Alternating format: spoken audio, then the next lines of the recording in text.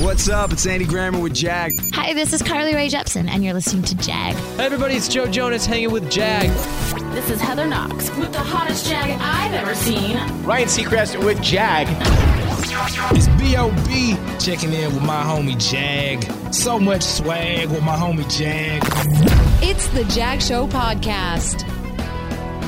I'm joined today by Matt Cundill from Sound Off Media. Matt is part of a sort of a podcaster mastermind group that we're in with several other people. We kind of share ideas every month, and he, like me, has a radio background. We were sort of neighbors when he was in Montreal and I was up in Burlington, Vermont. So, Matt, welcome to the show. Glad to have you. Tell me a little bit about your background and how you got into radio and from there to podcasting. Well, I woke up this morning, took a look at the date, and realized that my company has been going 5 years to the very day. Muzzle tough. And so I look back and I'm like, how did I get here? You know, that old Talking Heads song. And it really does start in radio. It starts way back in the 1980s. And, you know, I'm 18 years old. I'm living in Montreal. I'm grade 12 and graduating. And there I go off to university to study political science. But I really, really wanted to be on the radio. I grew up listening to Shom and CKGM and stations out of Burlington, Vermont. And I lived high enough up the hill in Montreal that I got great radio reception. And aside from all the Bon Jovi that got listened to in Run DMC, I wanted to play that music on the radio and got my chance. So went to Nova Scotia, I went to Acadia University, got on the campus station. From there, I got a summer job doing one shift a week on a Sunday morning, changing tapes between 6 a.m. and noon. Maybe there was some religious programming, some countdown shows, but I got to be on the air for 2 hours a week. And that for me is a summer job. And I didn't care about the other 6 days of the week, but of course I got some all nights out of it and a whole bunch of other radio shifts that came from that. And from there, just got my first full-time job before I finished university. Really, really enjoyed it. And from there, graduated, went to work all nights at Shom in Montreal, went to do evenings and become the music director at the Bear in Edmonton for 8 years.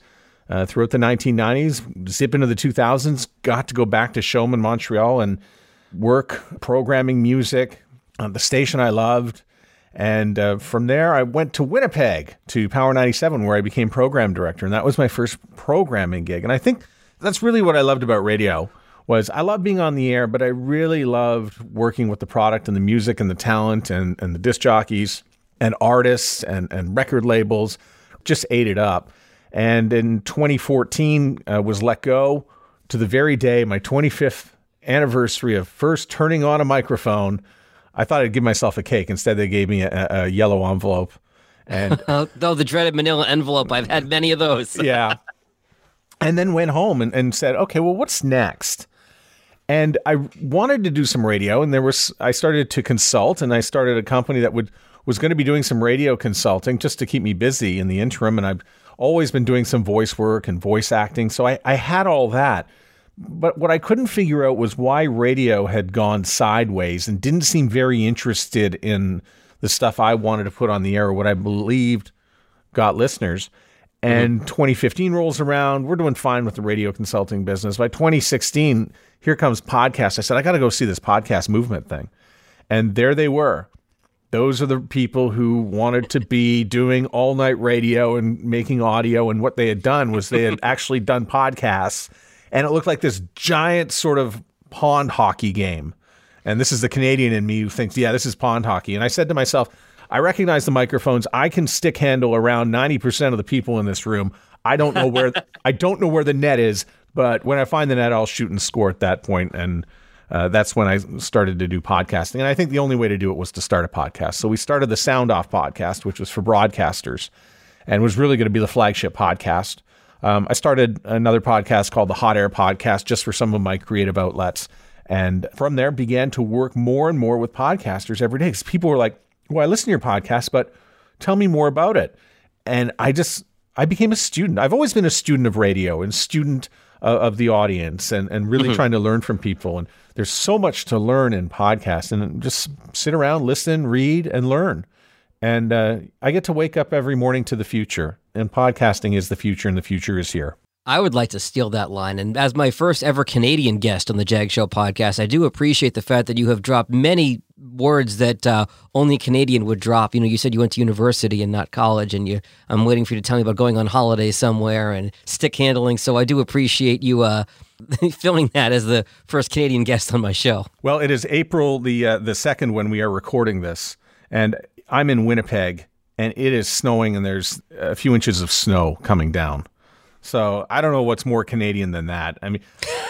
Okay, so you started the podcasting company, and it's funny, I ran into the opposite where I would have people say, oh, you do podcasts for people. What's your podcast? I said, well, no, my main focus is doing podcasts for other people. But then you kind of got into it, and tell me about the work that you do with podcasters and what you're focused on now. Well, it took a couple of years of doing my own podcast for me to really understand how it works and how I could build an audience. So whenever I started something new, if I went to a new market as a program director, or I moved to a new city, or I took up podcasting, I always like to do the first year, I'm going to do a lap around the track. And that's 1 year. You've got to take one lap around the track. So I took my first lap and I said, okay, why am I hosting on SoundCloud? How can I get on a better podcasting hosting site? Oh, you mean there's a difference? I didn't know that. What's another thing I could do? And I listened to Aaron Monkey, who does the Lure podcast, and he said, well, you got to release consistently. And I go, well, sometimes I like to release on a Wednesday, and other times it's a Monday, and sometimes, and he told me how disingenuous that was to the audience. I mean, if you really want to commit to them.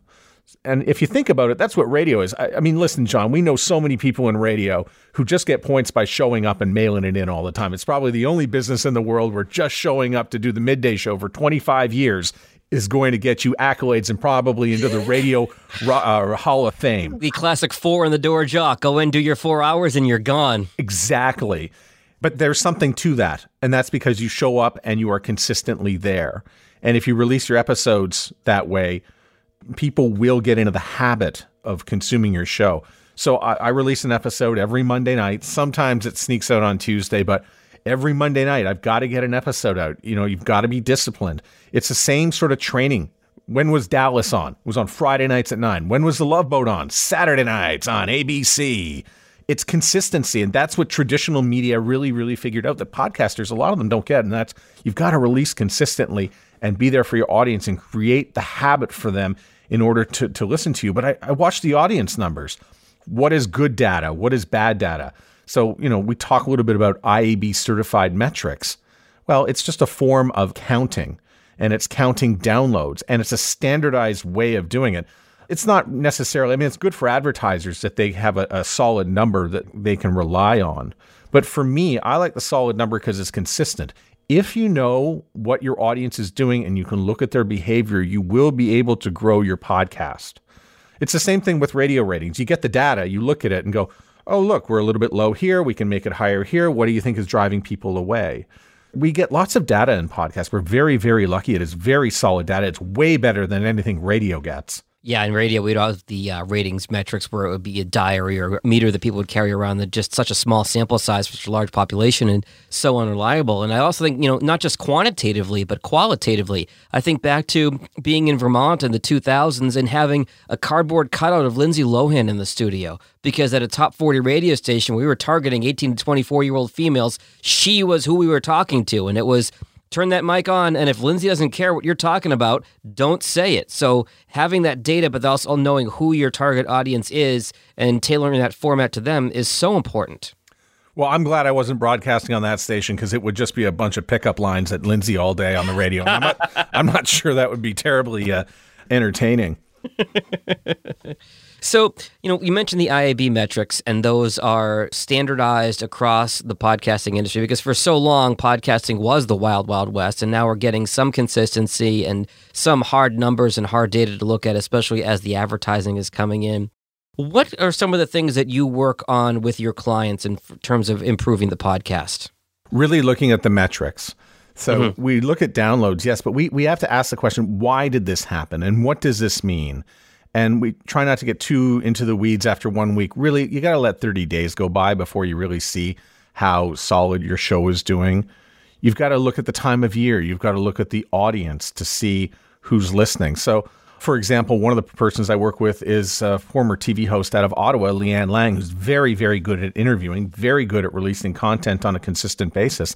But she has questions. She says, what happens at Christmas? Why do I go down at Christmas? Well, because it's Christmas. Yeah. What happens in March? Well, there's Easter and you got some long weekends. And what happens in June? Why is there a dip? Well, people are going away for the summer. And you've got an audience that is sort of rooted, the 40-year-old female. A lot of them have families. The kids come home from spring break. And as we're discovering now with many people coming home, it really does disrupt the listening. So we look at those things because how many times do you see a podcaster look at the numbers and go, oh, numbers are down. That was a crappy guest. Never having that person on again. That's actually, it's crazy to think that that's what people think and do, but it's really how we behave. We're very reactionary with numbers. We want instant gratification. And it's very possible that it's not really about a big audience, because in radio it is about a big audience, but it's not about that with podcasting. It's about finding the right audience. And how often have you had a podcast that only got 200 downloads, you're saying, and everything else got 400, but it was probably the episode that had 200 downloads that maybe got shared more on social media, maybe hit more influencers, maybe reached a whole bunch more people. I've had some really, really sort of low downloads on episodes, and people come back and go, that was your best episode. I go, really? Oh, okay. So we get really hung up on numbers, but I think we have to sort of take a step back and look objectively at the content and the show. And I develop social media strategies for podcasters. What's going to work with the social media accounts that you have now? What's going to be reasonable? Because you can sit there all day on Facebook and you can sit there all day on Twitter and you can hammer it out on Instagram, but what's reasonable? Again, this goes back to being consistent. Can you be consistent? Mine personally, 3 tweets a day, Instagram stories, a couple of them a day, 1 Instagram post a week on the new episode, 1 Facebook post a week on the new episode, 1 LinkedIn piece on the new episode. And then I'll probably go back on the Facebook, Instagram, and LinkedIn and put a video up, like a headliner video. That's just consistent marketing. And it's just being there every day and creating an expectation of what people are going to see. And you don't need to bombard them, and you certainly don't need to sink your business on it. It's just about being consistent. Do you feel that there are certain social media platforms that play better with podcasting, or does that depend on the client and what platforms their audiences are on? It really depends on that. I've seen some superstars just use LinkedIn and just take it to the nines. There are people who just rocking it on LinkedIn. Me, not so much. But one of the things I really, really dug into is I took all the podcasts that I work with and lined them up on Spotify and found that some of the top podcasts that I have are not doing very well on Spotify. And that goes back to marketing because they're not using the Instagram stories to really connect to the audience. It's really quite nice. If you can get into Spotify and use that within 2 or 3 clicks, you can have an Instagram story created that's going to sit there for 24 hours that the consumer on Instagram can just access the show with one touch of a button. That's the key to any website. Remember, radio station websites, they're cluster f***s. They're a complete mess. Right? If you want to go looking to win the concert tickets or to find the promo so you can jump over a hoop to win a toque. I mean, that's honestly what a radio station website is like. And the listener is gone after 1 or 2 clicks. Everything should be 1 or 2 clicks away.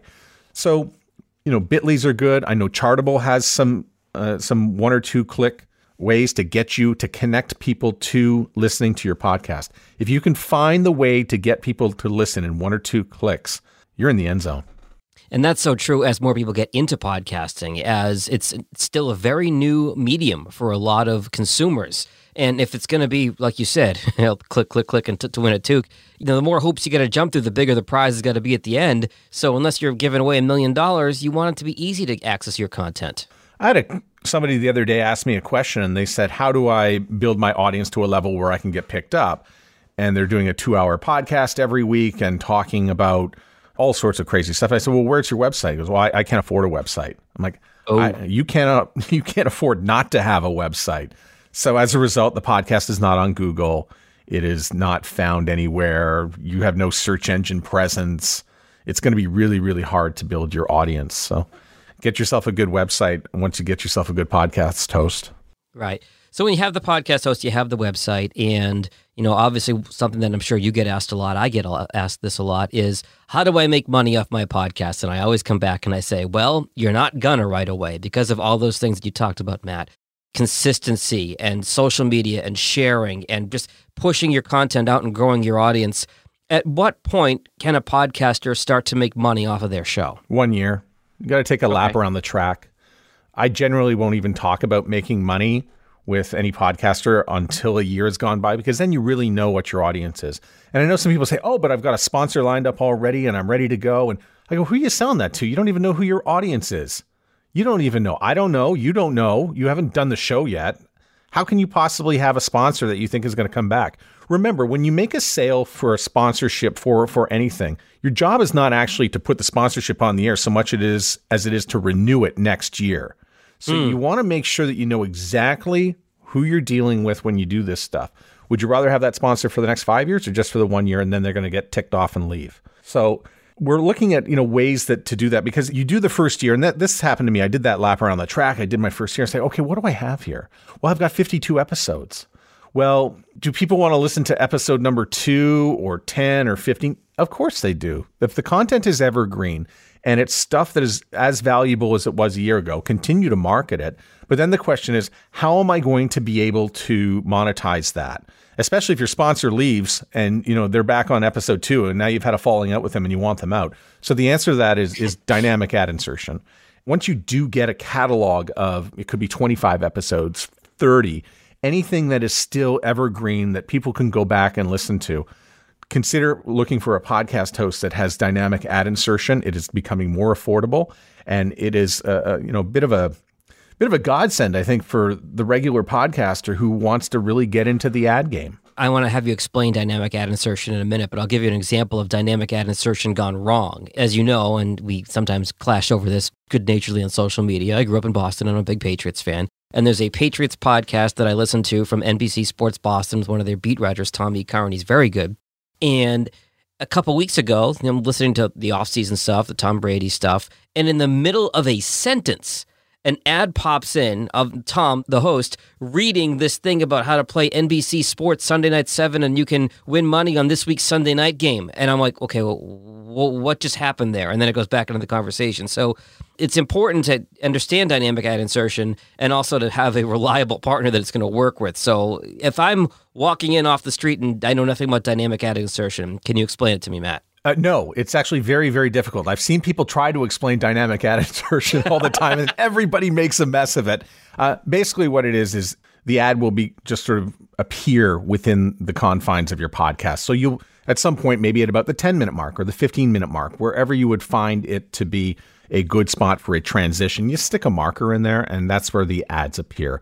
And the ads are the most recent ads that your client is going to want to put in there. So even though you made your podcast 2 years ago and it's a subject matter that people still want to, listen to today, if I go and download that, I'm going to get the very latest ad, whether it's, from Subaru or if it's going to be from, a mattress company, it's going to be up to the minute content.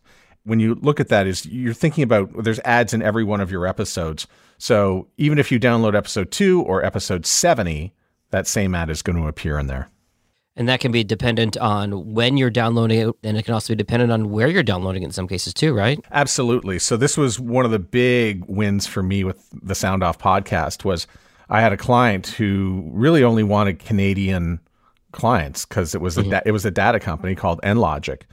And if you're in the States, what's the point in them hearing that ad? It's wasted space. And it's the same thing for many podcasters who, look at stamps.com. Well, if you're listening in Australia, why would you want to buy American stamps?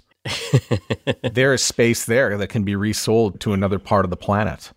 So it also really is about inventory. So, when you look at, I'm going to put an ad on my podcast, it's what they call baked in. And it sits on your podcast and it's never going anywhere. And they pretty much get that spot for life. Dynamic ad insertion is the opposite. It takes that spot and makes it very flexible so you can put in just about any ad in any different spot. And now they got the technology down so much that you can put an ad in just for Burlington, Vermont, one for Boston, one for New York, one for LA. They can really zero in on the region and really target that customer. At what point, in terms of numbers and listeners and downloads, do you have to get to, I know you said a year, which is a good number as far as the experience, but a lot of clients are going to say, how many downloads do I have to be getting before I can start looking at advertising, before people are going to be interested in advertising on my show? I know there's not a hard and fast rule, but is there a general rule for that? Yeah, I mean, if you're going to be one of the big podcasters and you're going to go after ND mattresses and Wix and all that high-end money, we used to talk about 10,000 downloads being the magic number. I think that number is just going up every year, and it's probably going to get away from most of us. But you have a podcast. What is it worth to connect? Maybe it's about widgets. Maybe it's about sewing machines. Maybe your podcast is about farm-to-table food. There's an audience for that. And you don't have to listen to anybody and say, oh, it's a $25 CPM. That means $25 for every 1,000 people who download it. You're way more valuable than that. My CPM for a radio podcast is $200 US. And then people are like, what? How do you do that? I said, well, I've got 500 broadcasters every week who are listening to my podcast. And they're saying, well, how do I know that those are broadcasters? Because who in their right mind would want to listen to this drivel if they weren't a podcaster? What is their problem? I mean, you have to think of it that way. I mean, listen, if you've got a podcast about spoons, why would anybody listen to this podcast about spoons unless they were really, truly interested in spoons?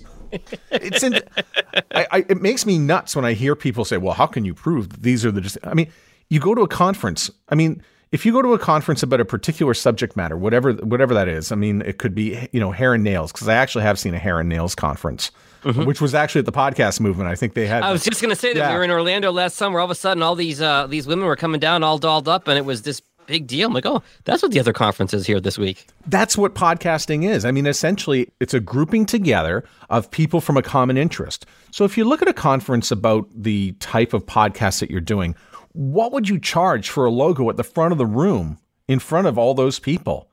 Well, at a conference, that's going to be $1,000. Well, that's what your podcast is worth.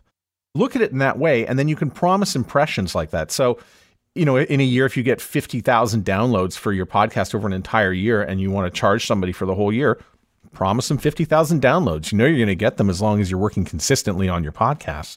How does somebody do it? If you want to get involved with dynamic ad insertion, are there companies you work with or you do specifically? How can someone get involved in that and selling relevant ads to their audience? I think you have to do your shopping. Most companies are offering forms of dynamic ad insertion, and there are some host companies. There are even some companies on the outside that will offer it as well. Shop around. It's quite affordable. I can't make any recommendations on the companies that do it because everybody has a different price structure. Sure. That's out there. There are some that charge by the campaign, and maybe that works for you, and maybe that doesn't work for you. There's even, I believe, Launchpad, which is free. I think they have dynamic ad insertion. Launchpad is the one that had the beer and puppies at Podcast Movement, correct? Correct. And I think they're a derivative of Podcast One. Yeah, I think that sounds right. Yeah, they have dynamic ad insertion, I believe. I'll have to double check that. But I remember playing with it and going, this technology is available to many of these podcasting hosting companies, and they've got different price structures. Take a look at it. Do not get involved with it, though, unless you've got, like if you're doing a sports podcast, don't do it, because nobody wants to listen to your episode from last year because we already know that the Patriots lost. Thanks for reminding me. Yeah. Right. I did want to work that one in there as well. I'm hardcore Bills Mafia.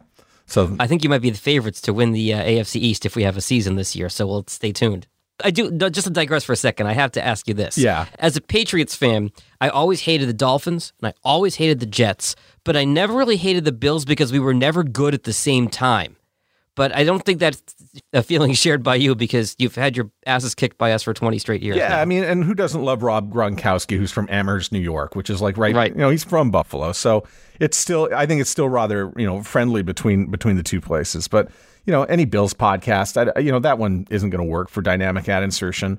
But if you have evergreen content, and I think you really need to think: is the content of your podcast, is it evergreen enough that someone's going to want to go back and listen to it, that you can monetize it?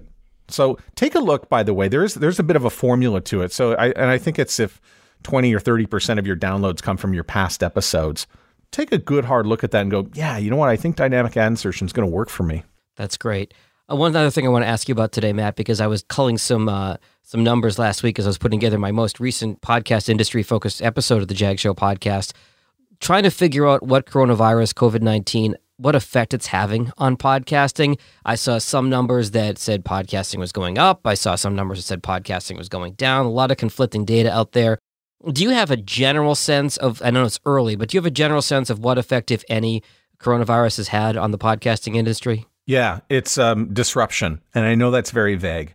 But I really think you need to sort of envision your audience as somebody walked in the middle of a room with a handgun and started firing at the ceiling. And people scramble. They will scramble in different directions, but they will find a way back to you. So that's essentially what has happened. I think the first few nights of this crisis, I went to Safeway and the place is packed and people are buying toilet paper for some inexplicable reason. And I thought, okay, this is Christmas. So I expected Christmas numbers, and it wasn't quite Christmas number. Christmas, we see a drop at about 30% over Christmas, but it was really about 15% for that first week. Then we started to see people coming back, and I think we see some overall podcast numbers around 4%. But on the other hand, we're seeing a lot more increase of people listening on the weekend. But now we're also seeing a little bit of an increase with people who are watching desktop or, through the computer. And maybe podcasting is a very mobile experience. Over the years, it's been 80% on a mobile device.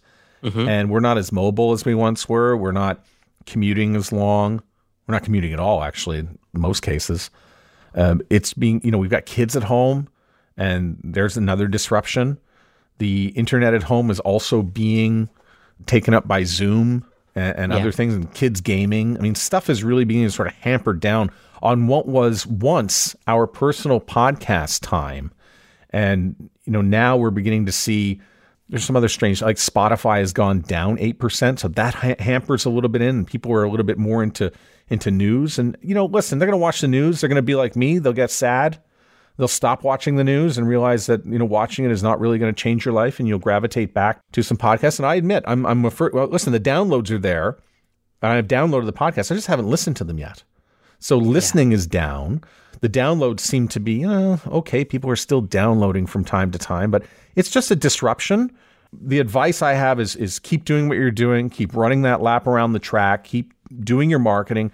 People will find their way back. It's the same advice that I have to give to podcasters when they see a drop in the summertime. I said, listen, they're going to come back. Be there for them. Release your episodes on time. Another question people ask, well, should I release an episode over Christmas? Absolutely. Maybe only 30% of your audience or 40% may want to listen at that very moment, but they're going to come back. This is an on-demand platform. They know that you are giving them a consistent product with what you're offering. And like you said, maybe they don't have time to listen to it while they're sitting around the fire with everybody at Christmas, but maybe that means they're listening to it on December 26th as they're making the 6-hour drive home.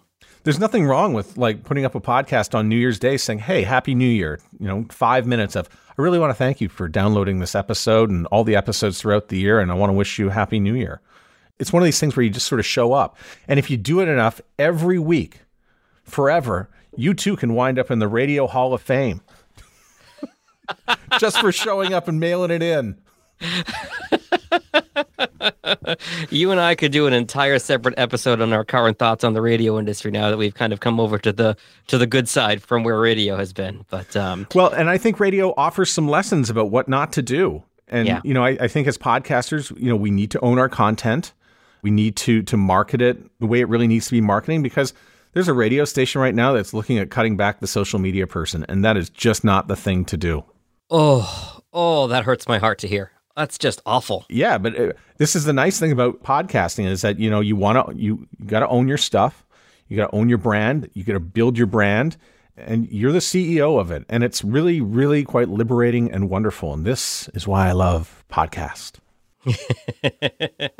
Matt, I want to thank you so much for your time today, for having me on your podcast, the Sound Off Podcast. I'll link to that episode in the show notes from this episode, and also for being part of this group that we all chat once a month. And you always have such great insight about the industry and strategy, and just really appreciate you sharing your thoughts today. It is exciting to wake up to every day, and I know sometimes it's hard for people to get out of bed in strange times and wonder, but you get to wake up and be a part of the future. So I'm grateful for that every day. Awesome. Best to you and your family, Matt. Stay healthy, stay safe, and we'll talk soon. Thank you.